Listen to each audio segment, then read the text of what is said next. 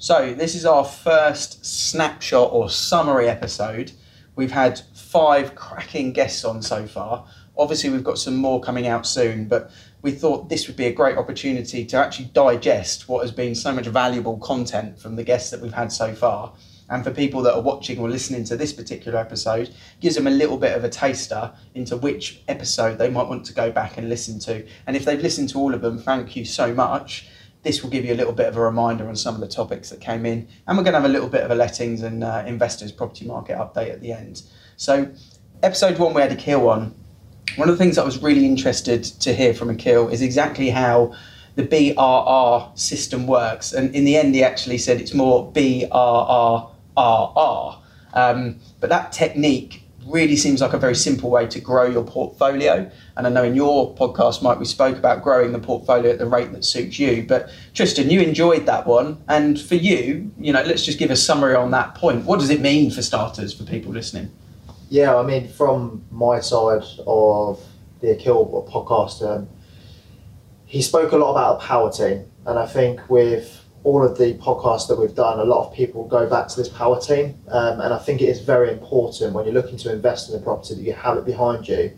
That's anything from an accountant through to your agent finds you the right property, through to the correct mortgage rate. There's so many different things you need to look at on the back end, and I think it's important to piece them together to make sure you're buying the right investment and you're getting the best possible outcome from your goals. And then that power team links to each of the R's in reality. It's obviously a general sort of plus as well. But I think when you buy the right property as the first step being the R, that's key. And he kept linking back to knowing what you want and having the right estate agent involved. And then the following R's being that obviously at some point you're probably going to buy that property that is in need of refurbishment or extending to create the value addition, then get it rented out. Obviously that's where we come into play. And then the power team helps you enable kind of that refinance. And then obviously the last, as we all would do if it's been successful, is of course to repeat it. And I think it was such a simple method that made a lot of sense. And we were talking about the perfect case study in terms of one that we'd actually done recently on a similar scale for a client, Donnybrook, I think it was, worked really well. That power team's vital. And then we were also touching base on, he actually said maybe his best tip for anyone looking to invest at the moment within his clients that he's got is to consider commercial change of use or resi/commercial, which that's quite an interesting topic for us because it's something that we've been talking about as well, Mike. Yeah, absolutely. It's quite a hot topic, I think, across probably more experienced investors rather than first timers, but because legislation's been opened so much because of the need to increase residential properties in the UK, it's something that's much more open, such that the planning department's much more open to it, much more accepting of it now. And there's a lot of space out there that's going unused. Yeah, absolutely. Any other bits from the Akil podcast that either of you guys are kind of stuck with in the back of your mind, sort of thinking about?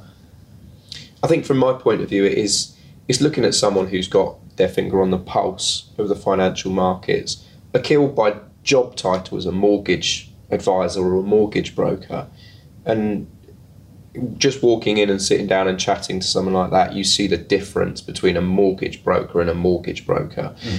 Someone who works in an agency branch or in a bank branch compared to someone who's in there doing it day to day, who understands the financial markets, who understands the property markets. It's a world away, which is what stuck with me. Yeah, and we had a little teaser at the end, didn't we, into looking into what's going on in the US as maybe a part 2 of the Akil podcast, which I'm interested to see as well.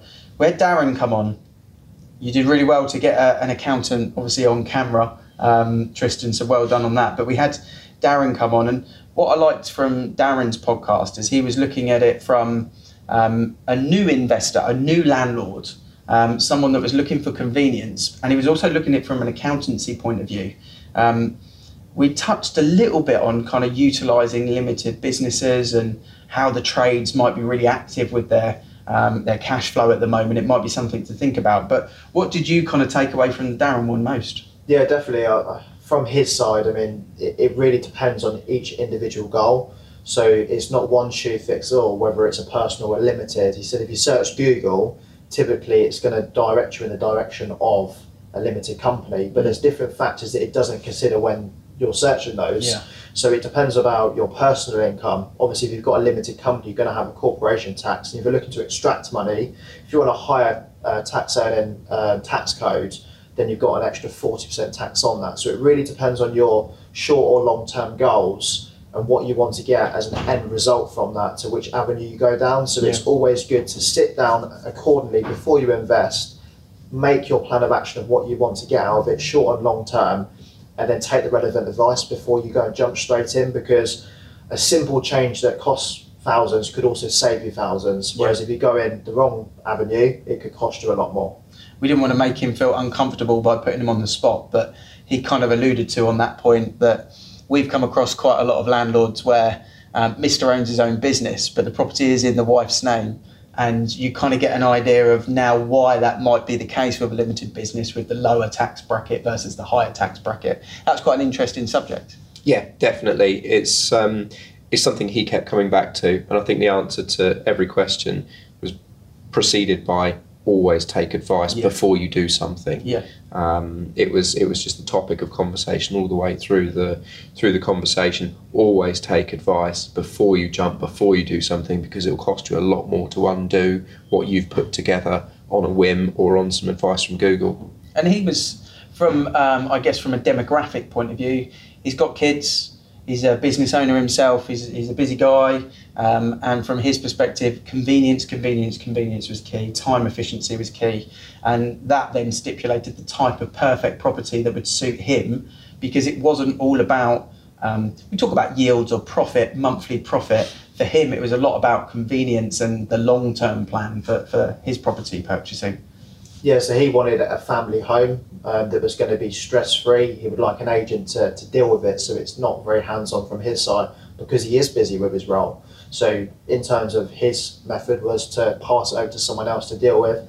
And with a typical family home, we all know it's going to be a long-term tenancy, not chopping and changing and worrying about finding new tenants. So that just worked for him. But then the other benefit that I felt from that podcast as well, which is becoming more common according to him, is doing a limited loan from one company to another in order to use that money to invest in a pension pot, which seems to be very common nowadays. Yeah, it seems to be a good option for business owners, and I think the amount of business owners out there, especially since sort of COVID and the pandemic, it seems to be increasing as people see this is a new way of working. And I think with social media and things like that is a much easier way to generate business in an area and in a job and in a business that you're very passionate about. So it's so relevant, really, really relevant.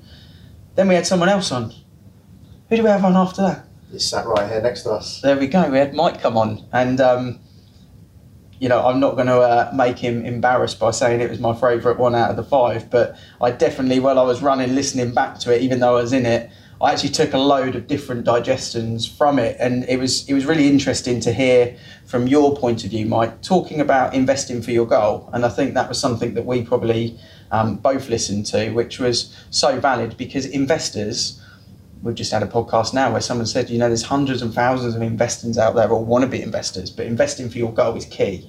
And are you looking for monthly profits? Are you looking for long-term equity gain? Are you looking for a pension pot? What are you actually looking for? Are you just looking for a side hustle and something to be involved in? Or like we mentioned with Darren, are we looking for someone to just push something over there, let someone else deal with it, set up a team, and then just when you're ready to use it as you see fit, it's ready for you? But that was quite key. And I guess you're talking to landlords a lot on a day-to-day basis. Is that a topic of conversation which is often something you talk about, investing for their goal, why they bought the property that they're renting? It's become a lot more common recently. Since we've released the podcast, I have had a number of calls from investors, not so much landlords now, but they've got investments in other avenues, and they said, look, I've always had an interest in property.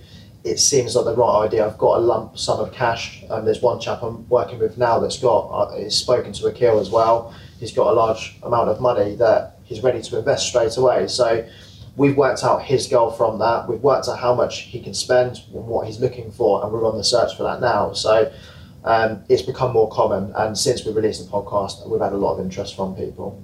And rather than just talking about Mike, with Mike sat right next to me, I'll ask Mike the next question to just give a summary on it. But one of the things you mentioned was when you're thinking about investing, it's a really good idea to stay local, or at least semi-local, but maybe to follow where the council is investing. And you've probably seen that evidence based on recent regens in local areas. But give us a bit of a summary on that. Why does that make sense? Yeah, I mean, anywhere where the council puts £100 million will reflect in the local house prices, because it will make it a more attractive place to live, with more jobs, with more facilities. So if the council or private equity, in fairness, put money into an area, you should follow it.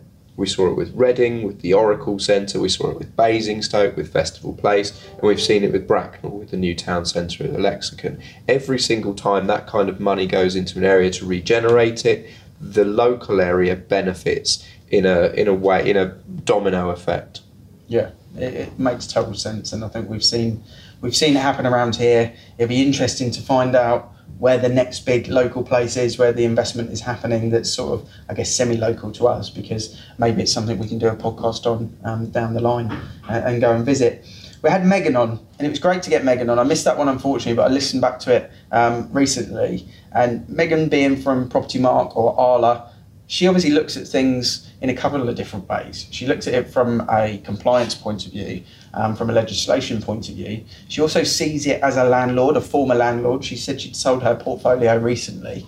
And then she sees it from an estate agency point of view, or a letting agency point of view. So she's got a couple of different hats that she can wear. Within the podcast, one of the things that really stuck to me was, she said you get out of a property what you put into it. And she actually said, if you buy, I quote, a dog end flat, what are you expecting to get from it? And if you buy something and you put love and time and something into it in the way that you would then live there, then you would get a tenant that's happy to rent it. But if you're not happy to live there, why would someone rent it from you? And I thought that was really powerful, and that sort of struck a chord with me for a lot of landlords that maybe we've met over the years that just see it as a money scenario, rather than, as you like to put it, you know, it is a business. It is something that is serious from that element of things. But as someone that's been in lettings for so long, Tristan, I would imagine you found that quite an insightful one as well. Yeah, definitely. It took me a while to sort of pin down, but it was something that I always said to you guys I wanted to make happen. Yeah. And she was so relaxed about it and welcomed the opportunity. So really thanked her for obviously her time in doing so. But for me, legislation is always changing, and there's so many landlords that I speak to on a daily basis that aren't aware of some of the changes. So we go into detail of where they can find this information to make sure moving forward they don't dig themselves a hole and end up with a fine or some sort of penalty for not complying with legislation. But we also discussed the Renters Reform Bill. For those that don't know what that is they're looking to abolish Section 21 notices, tighten up the Section 8 notices, and also do lifetime deposits. So it's the next big thing that's going to happen within the industry that people need to prepare for, alongside the EPC changes that's going to go in. And there's a lot of information bomb there that I guess a lot of future landlords or current property investors, this is stuff that they've got to digest, because it's a game changer. It'll influence what you're going to buy. Absolutely. What's going to happen in the next 2 years? You should know what's going to happen in the next 2 years, because if you don't, you're going to buy the wrong property. Yeah, absolutely. Such a vital one. So anyone that hasn't listened to that, go back and listen to it.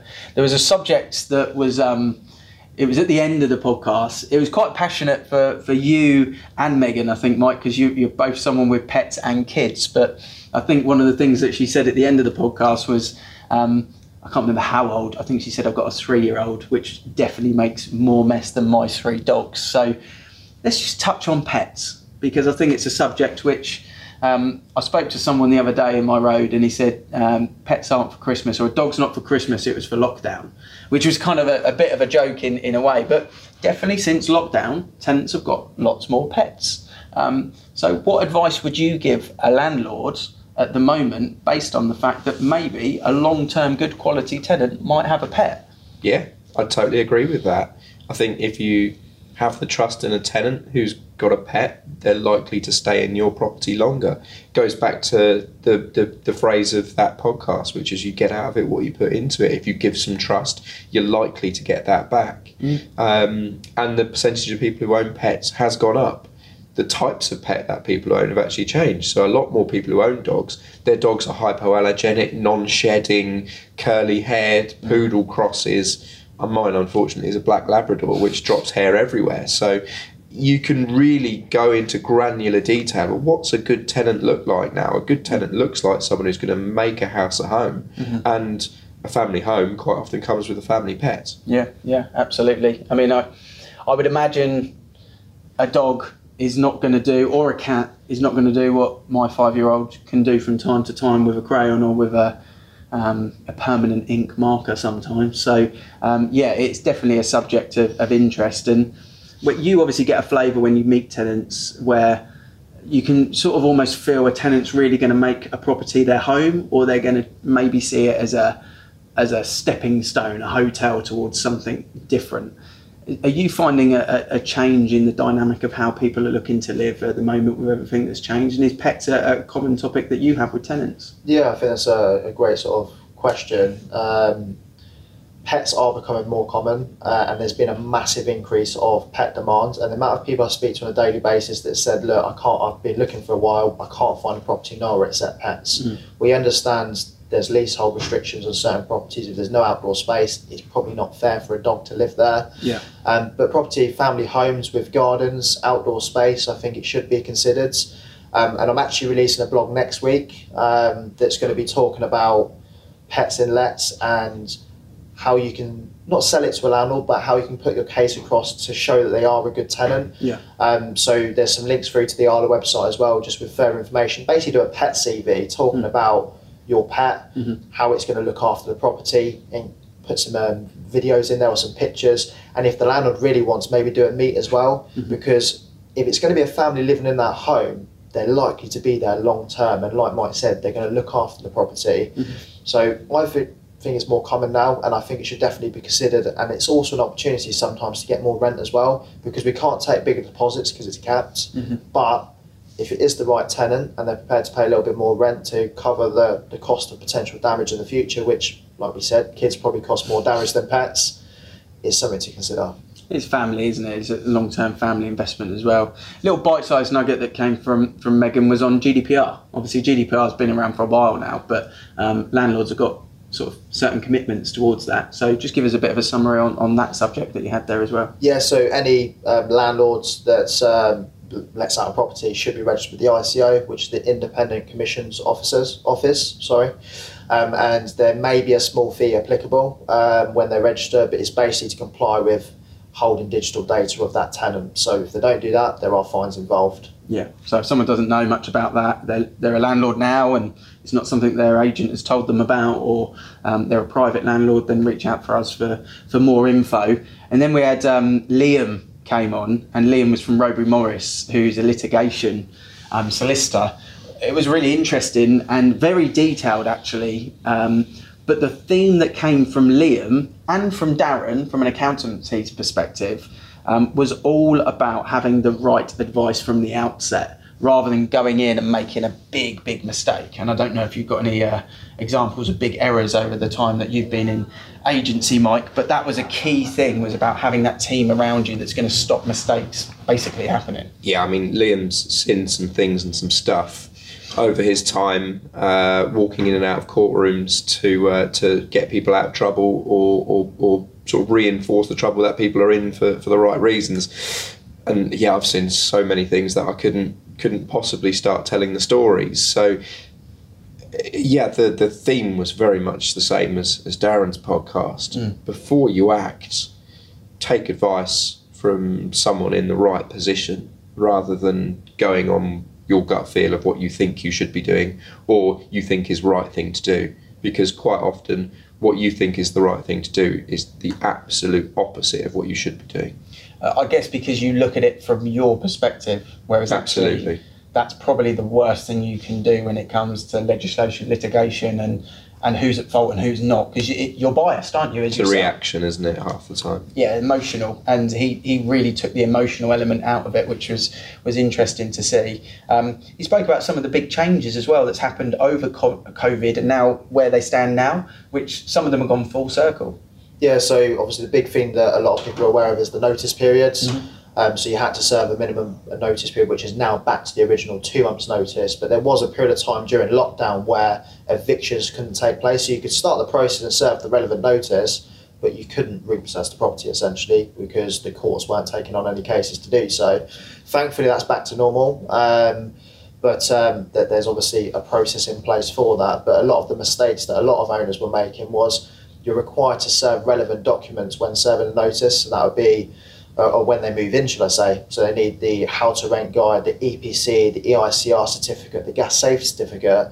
If you haven't got all those documents together and it does go to court, they're just going to push the case away because they haven't complied with the regulations.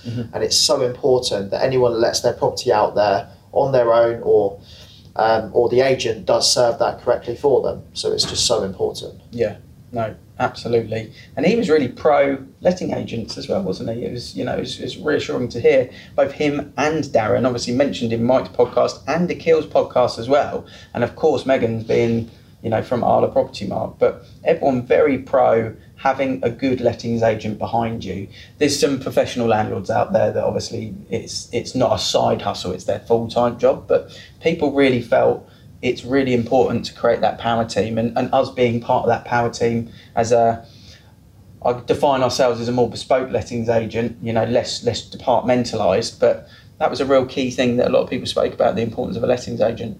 Yeah, I think they said, well, without quoting, if it's not something you know about, you shouldn't be doing it. You know, you wouldn't go and represent yourself in court, you would get a lawyer.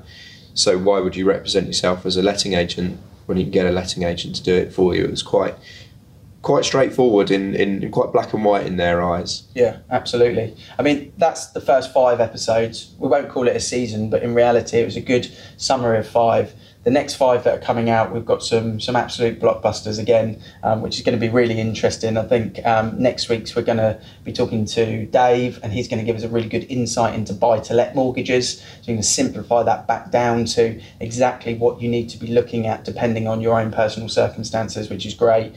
We're going to talk HMOs in the next 5 as well, which would be awesome.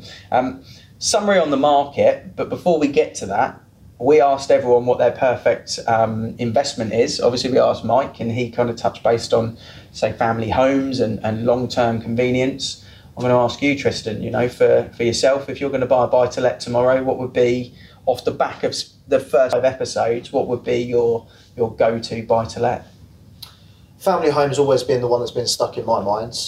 As a family man myself, 2 kids, I've been in my property 4 years now. Probably be there for another 3-4 years, so it's just knowing it's stress-free and a long-term tenancy, just ideal for my scenario. So it'd definitely be a 3-bedroom family home is what I would look for personally. But if I was to invest and had the money for on a larger scale, I want to do an office to residential conversion with 15-20 flats. Interesting. That's my ideal scenario. That's the dream bucket list to build to. No, that's an exciting one. I'd love to be part of that with you. That's the plan. So for me, I think what I've taken from it is I'm at that age bracket. I've got kids, and yeah, convenience is really important. Even being in the industry, there's so much you don't know, and you realise that when you listen to, you know, these experts in their field. You think you know a little bit of everything, and you do, but specialising in certain subjects is something you can only do in one industry in reality. But for me, I definitely would be looking at something like probably a 3-bed end or a 3-bed semi that's got a garage to the side, not integral, in one of the local hub spots that hopefully has got a little bit of equity growth still to go. I think being around places that you could walk to potentially with your dog. We mentioned pets, but go for a cycle, go for a run, nature, that type of things I think is really important for a tenant at the moment. And I'd still feel, you know, quietly comfortable about having something that is close to a train station. I just think that helps if there's problems down the line with tenancy jobs. It helps them potentially find another job quicker, having a walking distance to a train station. So that would definitely be mine. So brief update on the market then. Inflation, we touch base on some of our social media stuff. So if people follow us on Facebook, the Landlord page, if you follow us on YouTube, the Landlord page, or you're following Avocado, you know, Avocado Property on Instagram, Facebook, myself on TikTok, inflation is something at the moment that we're talking about, because it has kind of got up to that over 4% bracket as we film this. And it's something that 6 weeks ago, I know I was talking about the fact when it sat at 10%, you said that's just nonsense, just doesn't feel right at 2%. It must be higher than that. That was really interesting. And we felt that it would get to Christmas around 4%. So it's jumped that in a short period of time. What do you think the impact is going to be on, I guess, just raw property pricing in the home counties more than looking nationwide? But what do you think impact that's going to have, if at all any? Well, we've seen rental prices increase, probably ahead of official inflation anyway, probably around about 9% this year. I'm sure Tristan's got the stats that will correct me on to give me an exact number.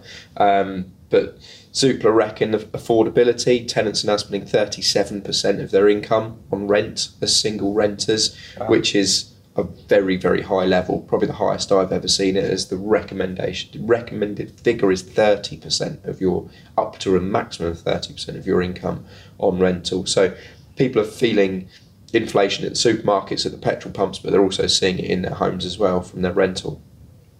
It's powerful stuff. You got the stats for us, Tristan? We have, so it's up by 7.2% than last year. Close. Not far off. Yeah, it's a big jump, and that's a massive stat in terms of what people are paying.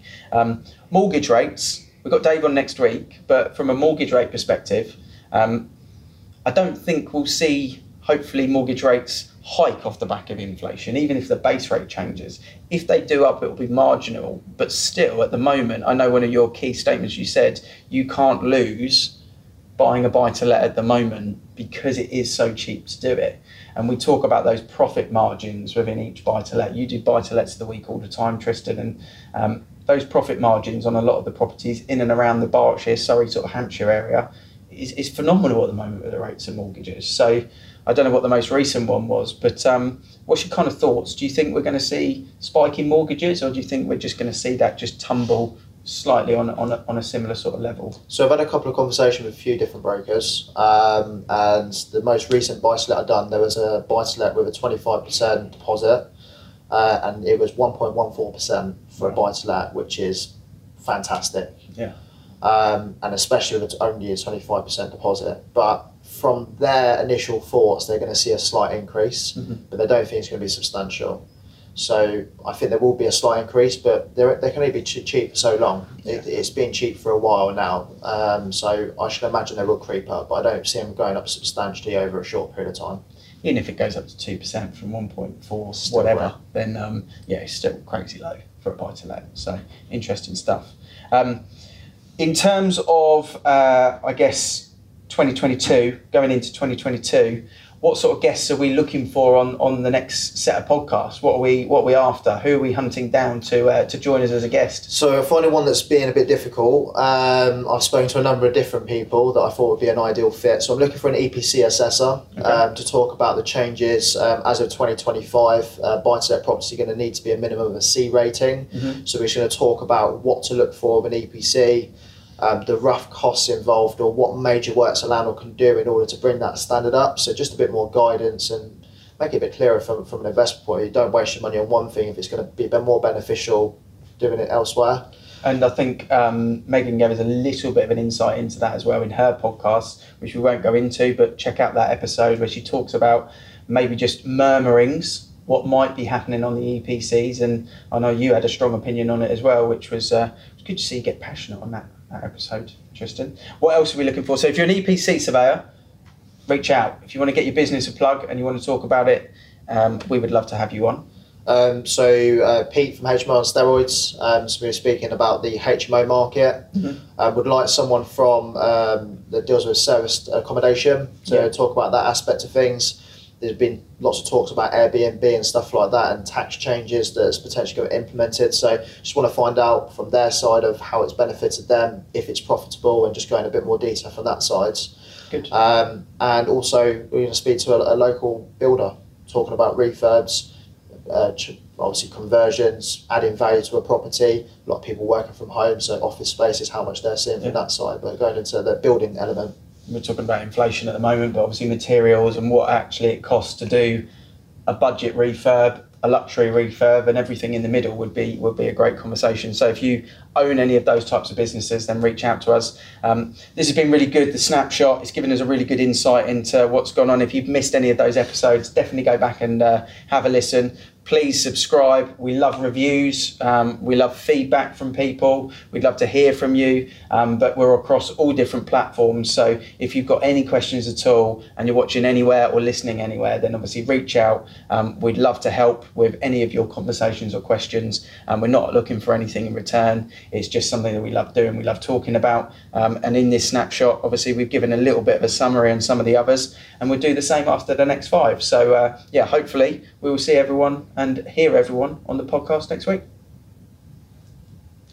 I'm flicking through YouTube and through Spotify. I don't think there's a podcast or a video channel on YouTube that landlords can land on where they're not being sold something. I mean, it'd be the first time any estate agents ever asked that question, but why not ask that question to a wider audience? Estate agents have the knowledge there, but they don't seem to share it. You can do different episodes based around someone that wants an exit plan or someone that's just starting their portfolio.